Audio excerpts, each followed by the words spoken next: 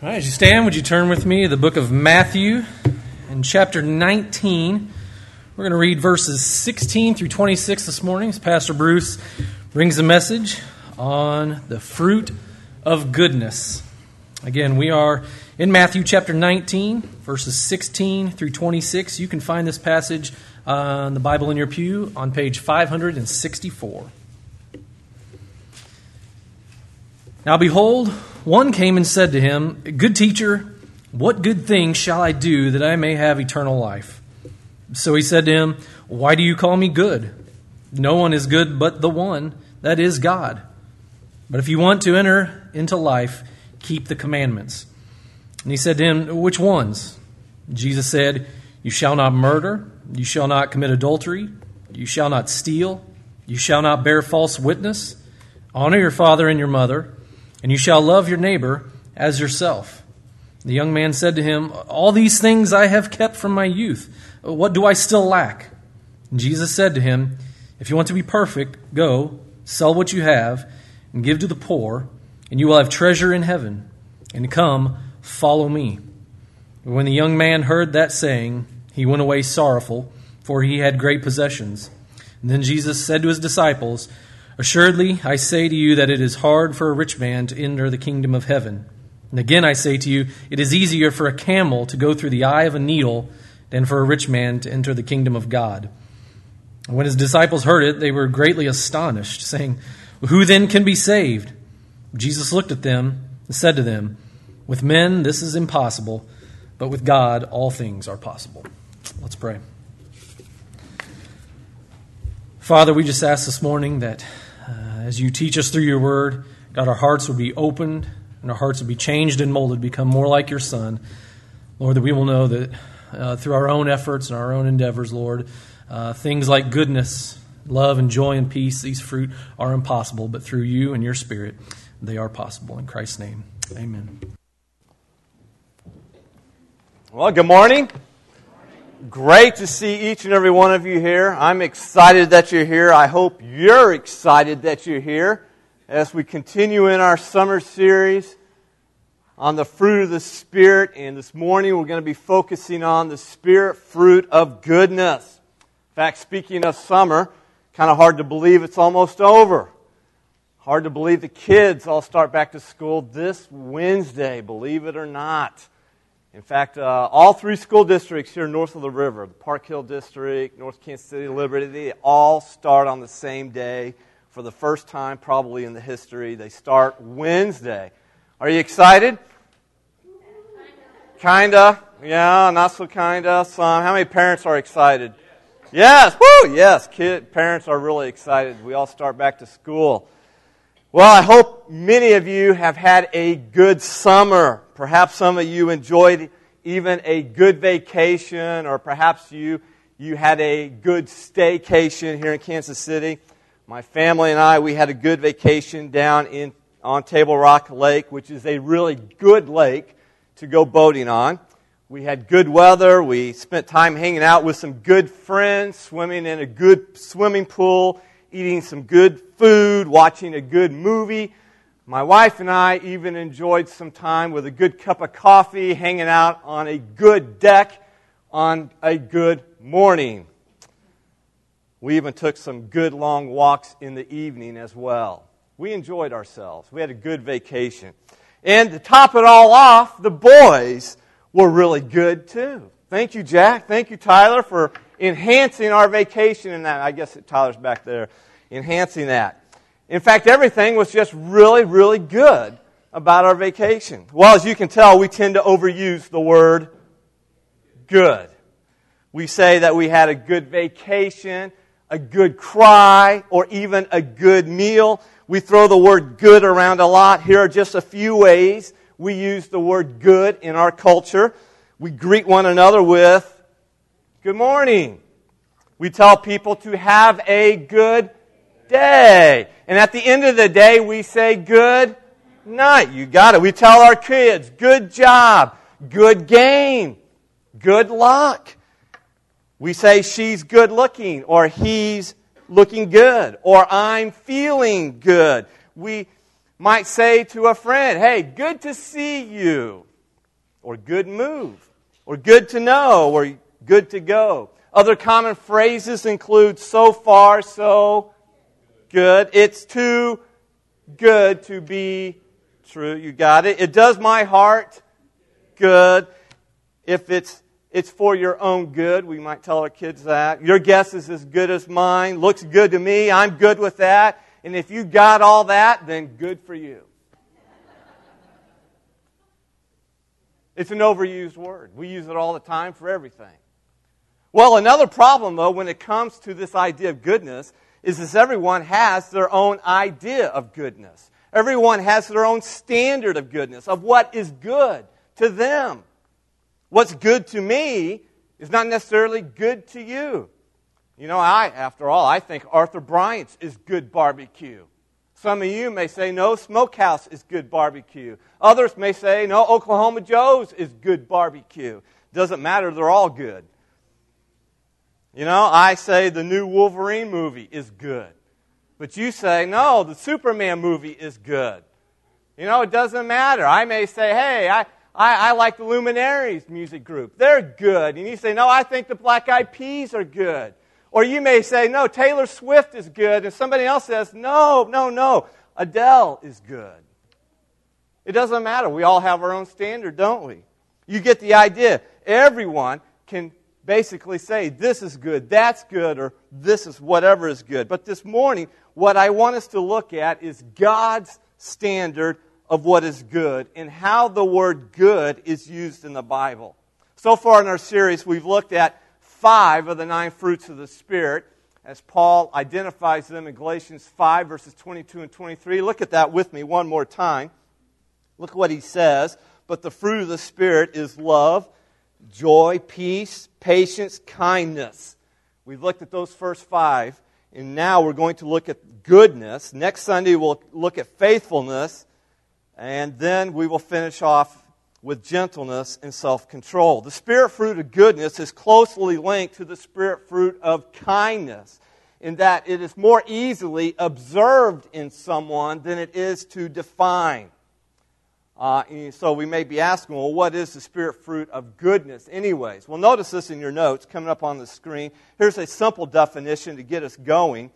Goodness is uprightness of heart and life.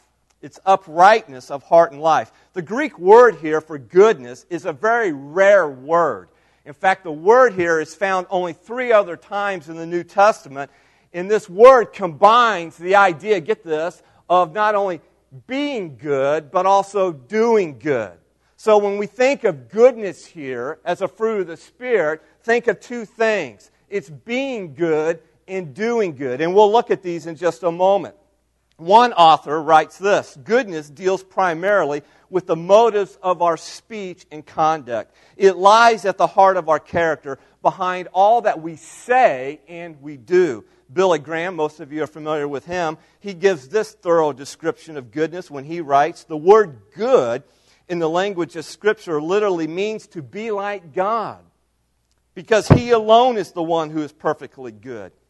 It is one thing, however, to have a high ethical standards, but quite another for the Holy Spirit to produce the goodness that has its depth in the Godhead. The meaning here is more than just doing good. Goodness goes far deeper. Goodness, he says, is love in action. Just like we learned last Sunday, kindness is love in action. It carries with it not only the idea of righteousness imputed, but righteousness now demonstrated in everyday living by the Holy Spirit. It is doing good out of a good heart. So there you even see in what Billy Graham writes, the idea of being good and doing good. He says, it's doing good out of a good heart to please God without expecting medals and rewards. Christ wants this kind of goodness to be the way of life for every Christian. So let's look this morning at what it means to, first of all, be good, and then we'll spend a few minutes looking at what it means to do good with this idea of the fruit of the Spirit of goodness. So number 1, step 1, being good. How to be full of goodness. Going back to our text that Kirk read for us, Matthew chapter 19, has a lot to say about what it means to be good. In fact, you may have picked up that word good in our text. It's used several times. After watching Jesus pick up some little children and bless them, this young man, in fact, he's identified as a wealthy, rich man, runs up to Jesus. He falls on his knees, and he asks a significant question in verse 16 of Matthew 19. He says, "Good teacher, what good thing must I do to have eternal life?" Jesus turns to the inquisitive man and asks him a question in response. In verse 17, he says, "Why do you call me good? No one is good but one, that is God. But if you want to enter into life, keep the commandments." And the man confidently replies to Jesus in verse 18, "Oh, which ones then?" And Jesus says to him, "You shall not murder. You shall not commit adultery. You shall not steal. You shall not bear false witness. Honor your father and your mother, and you shall love your neighbor as yourself." And this young man, he does a quick inventory in his mind, and he tells Jesus in verse 20, "Hey, all of these I have done from my youth. All of these I have kept from my youth. What do I still lack?" Now, surprisingly, Jesus did not argue with this young man. He did not point out that he couldn't possibly have kept all these commandments. Instead, Jesus looks at him with eyes of love and then simply tells him in verse 21, if you want to be perfect, in other words, if you want to be good, not human good, God's good, go, sell what you have and give to the poor, and you will have treasure in heaven, and come, follow me. Well, when this young man heard that response from the Lord, let me tell you, his countenance fell, and he walked away sorrowful because he had a lot of money and a lot of possessions. Now, from this very encounter between Jesus Christ and this rich young man, we can begin to answer a very relevant question that still plagues us or ponders many of us even today in the 21st century. And that question is this: who in the world is good?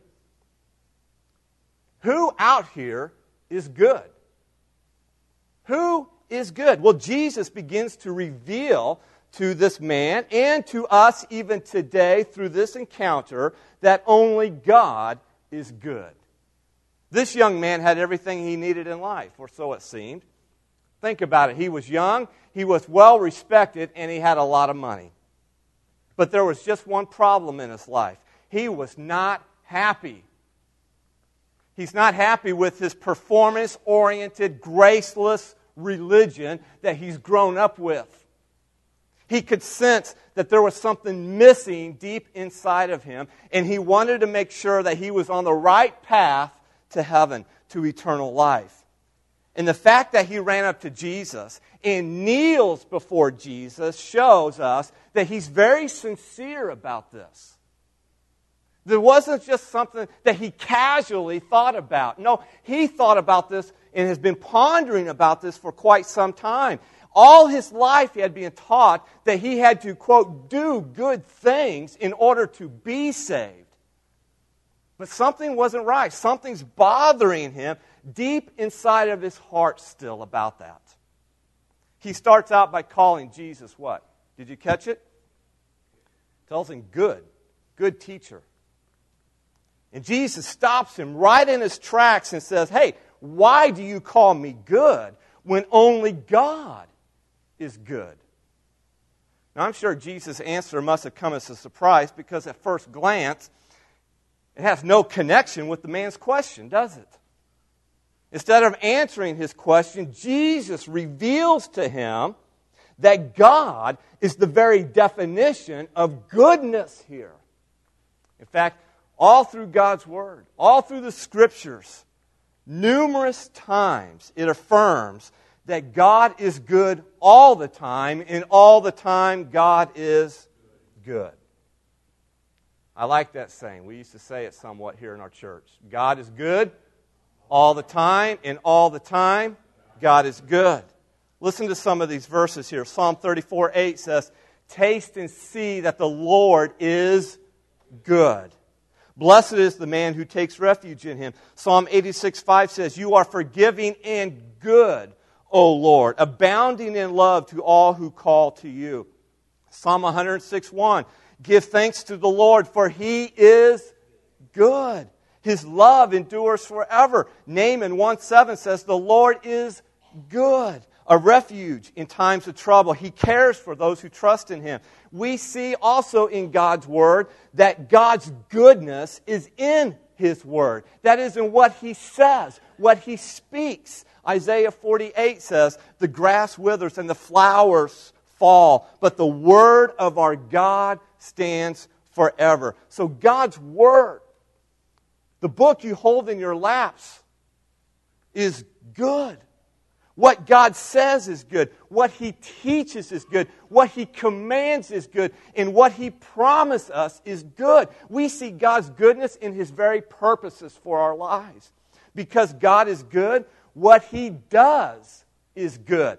When you read about the creation account in Genesis chapter 1, all along the way we are told that God saw what He created and it was good. And then at the end of it all, after He had finished His creation, God calls it all very good.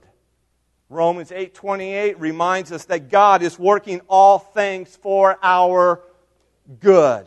This doesn't mean all things in and of themselves are good. Rather, it means that God has a purpose for everything He allows to come our way. Whatever the personal circumstances or situations may be, God promises they will ultimately be for our good.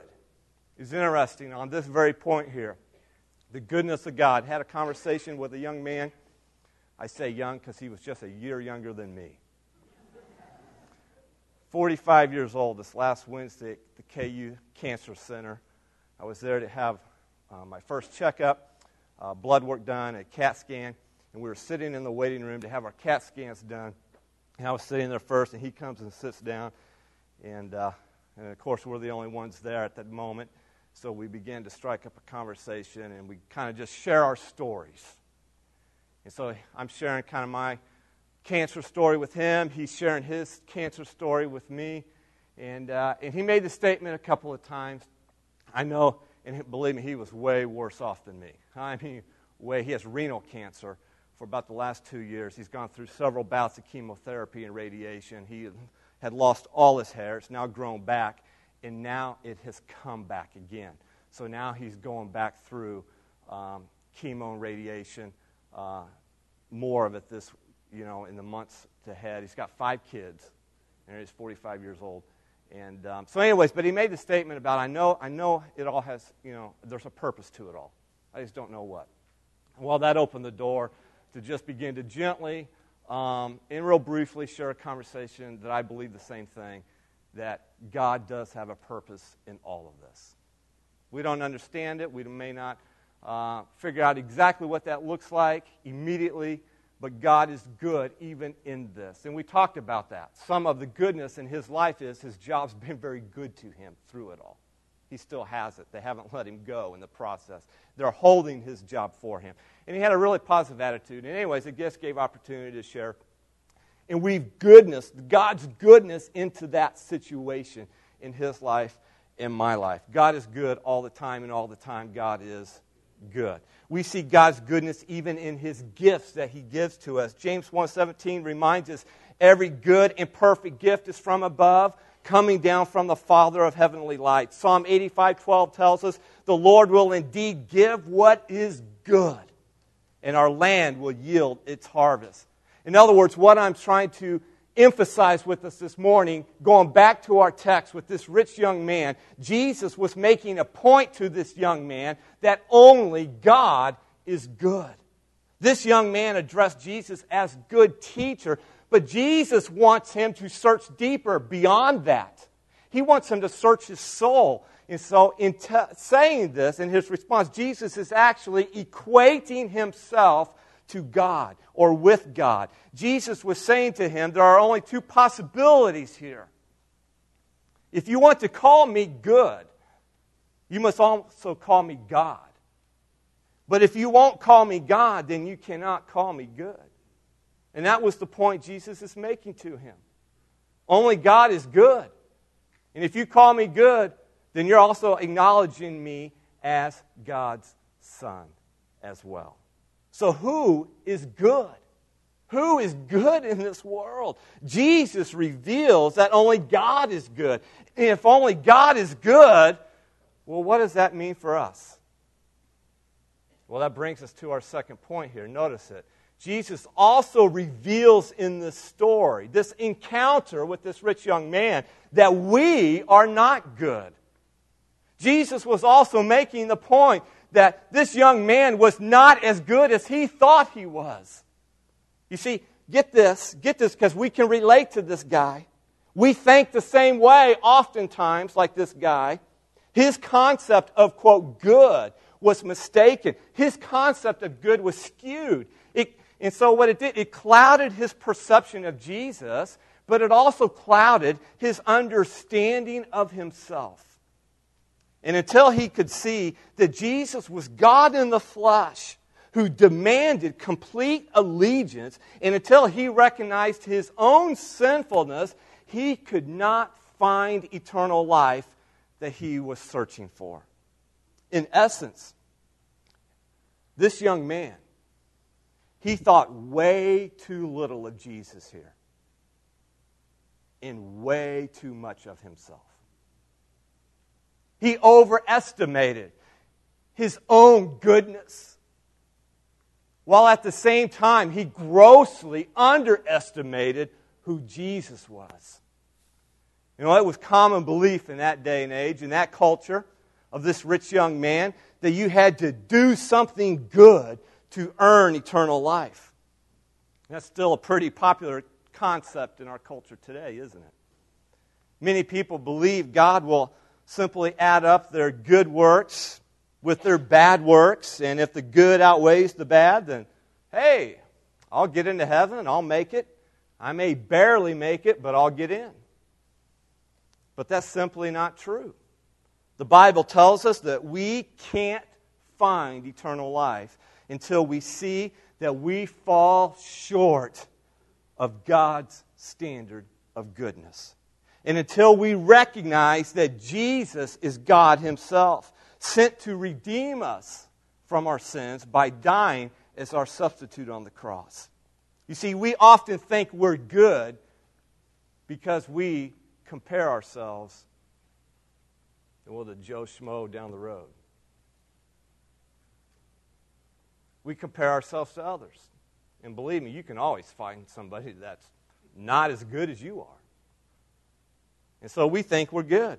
We look at our coworkers, we look at our friends, we look at our neighbors, and if we're just a little better than them, hey, we feel pretty good about ourselves. The problem is we're using the wrong standard. God's standard, get this, is perfect goodness. It is complete holiness. This young man in our story, he thought he had kept all of God's standards for godliness as outlined by the Ten Commandments. In fact, he was able to say that he had not committed adultery or murder, that he had never stolen or lied, and that he had honored his father and mother. That's pretty good, right? Who of us could say that? Right? And while he may have kept these commandments, let me tell you, Jesus is about to rock his world. Jesus is about to show him the true state of his heart. The Bible tells us in Romans 3:12, there is no one who does good, not even one. Romans 3:23 says, for all have sinned and fall short of the glory of God. Even the Apostle Paul himself writes in 7:18, I know that nothing good lives in me. That is, in my sinful nature.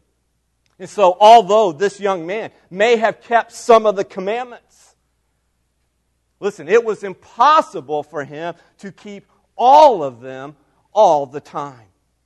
Like the saying goes, some people can be good most of the time, and most people can be good some of the time, but no person can be good all of the time. And so Jesus is basically telling this young man, hey, that's really good that you've kept these commandments, but you're still missing out on how to have eternal life. There's no way you can be good enough to get to heaven. So let me show you what I mean. Go sell everything you have and give it to the poor. Now that statement just blows us away, doesn't it? We're like, what? You got to be kidding me. What Jesus is doing with that statement, with that man in his life at that time, is he is exposing his heart. He's showing him that he had broken the first and the second commandments by making money his master. In other words, shekels were his Savior and gold was his God. Is Jesus, in the process of this story, is now showing us today that human goodness is the worst form of badness. You say, why is that? Because human goodness, your goodness, my goodness, is deceptive. It's a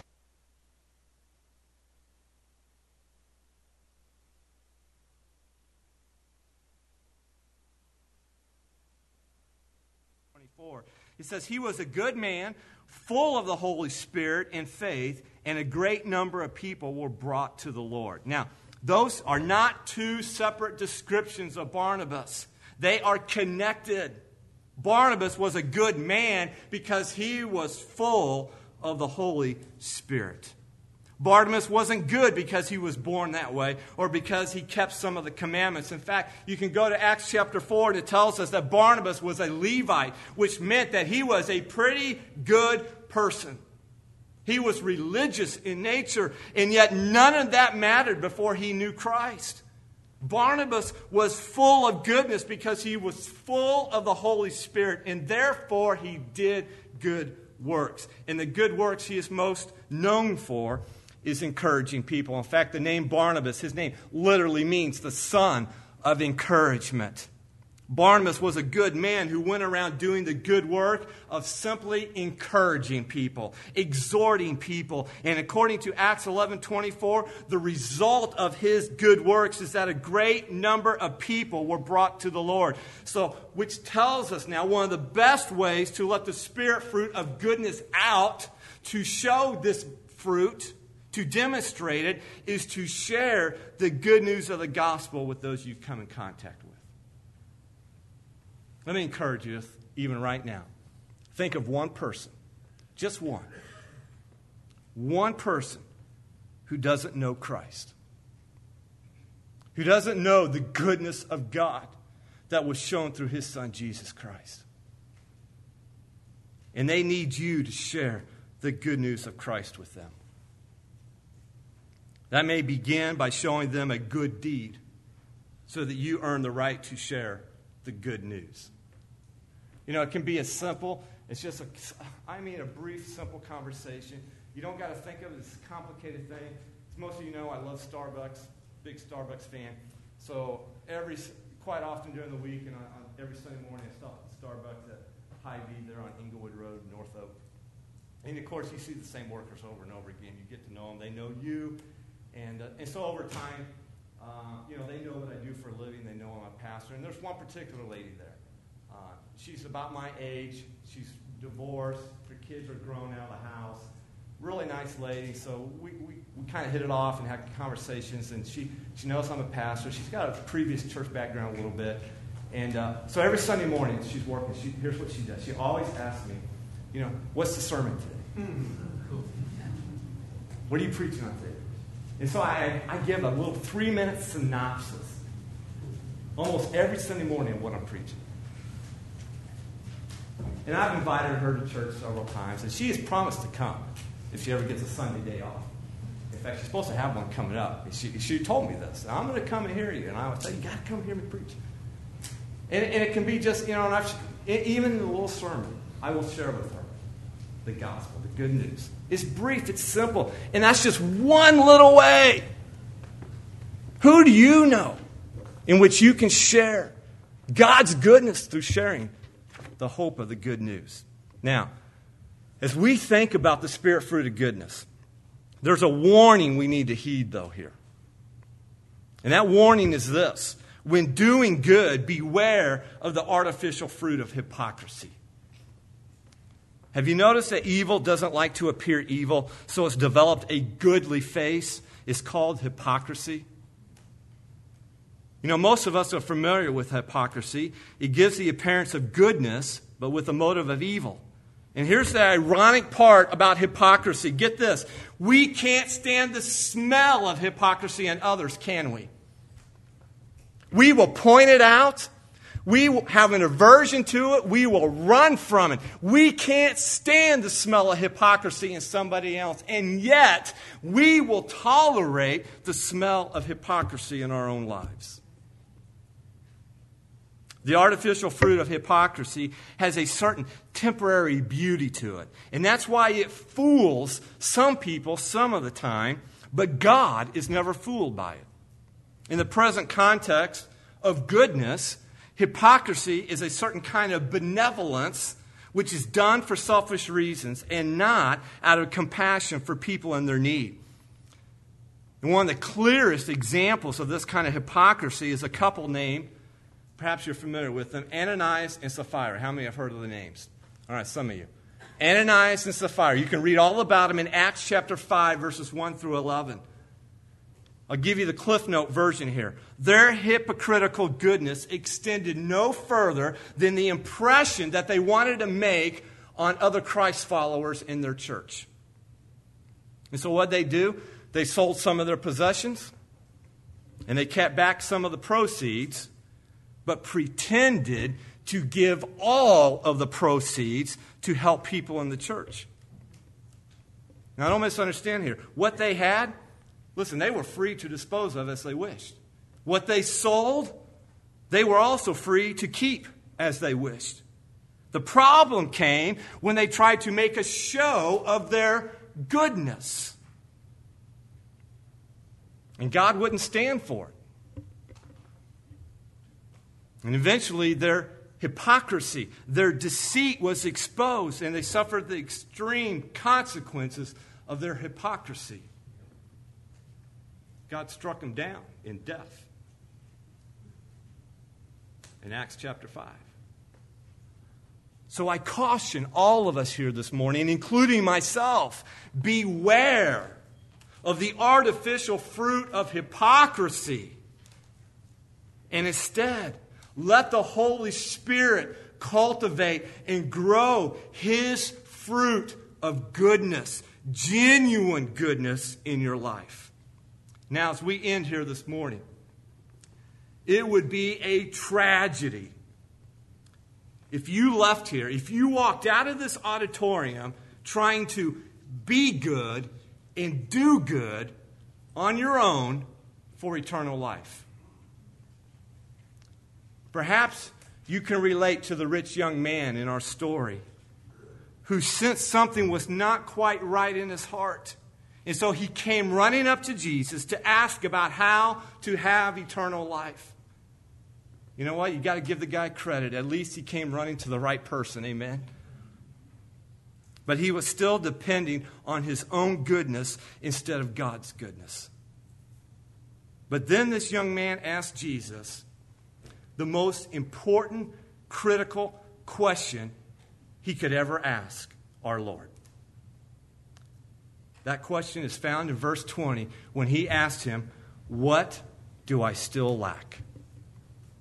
What do I still lack? And maybe you're asking that same question right now. What do I still lack? I'm looking at my life and I'm thinking I'm all right. What do I still lack? And here's the answer. Look at it in your notes here. Your goodness isn't good enough to get you into heaven, or to use the words of Christ to get you into the kingdom of God. But Jesus' goodness is. Woo! Hallelujah for that. So trust Him as your Savior and Lord. Listen, if you've never been born again this morning by trusting Jesus Christ as your Savior and Lord, then this is the one thing you still lack to have eternal life. You may be a pretty good person. But as you can see, none of us have the capacity for perfect goodness. We must depend on the goodness and grace of someone better than us, and that someone is the person and work of Jesus Christ. Just listen to what Jesus told another pretty good person, but whose goodness wasn't good enough when he spoke to a Pharisee named Nicodemus in John chapter 3, verse 3. He says, "Truly, truly, I say to you, Nicodemus, unless one is born again, he cannot see the kingdom of God." And then Jesus tells him in that most familiar verse, John 3:16, "For God so loved the world that he gave his only Son, that whoever" what? "Believes in him should not perish, but have eternal life." Listen, the only good thing you need to do to have eternal life is to repent of your sin and believe in Jesus Christ alone. Let's pray. Lord, we come to you this morning, and we praise you for your goodness to us. We praise you that that goodness was shown and demonstrated through your Son, Jesus Christ, when you sent him to redeem us by dying on the cross as our substitute for the payment of our sins. Lord, it's through that gift of your goodness that we can now be made good. And therefore we can demonstrate goodness to others. Lord, I pray that if there are some here this morning that have never been born again by you, that they would see their need. They would see that they're not quite good enough. And they would put their faith in your Son, Jesus Christ, here this morning. They would run to Jesus and beg him for eternal life. Lord, for others that are already believers, Lord, perhaps we have been hypocritical in our works. We've kind of just been going through the motions. And so, Lord, convict us where we need convicting. And let us confess our sins to you and receive your forgiveness fresh and anew. And may the Spirit cultivate the genuine goodness that only he can. Lord, we pray these things in your name. Amen. As the praise team sings just a chorus here, I invite you to do business with God, to pray, to confess, to receive him if need be, right where you're seated as the praise team sings.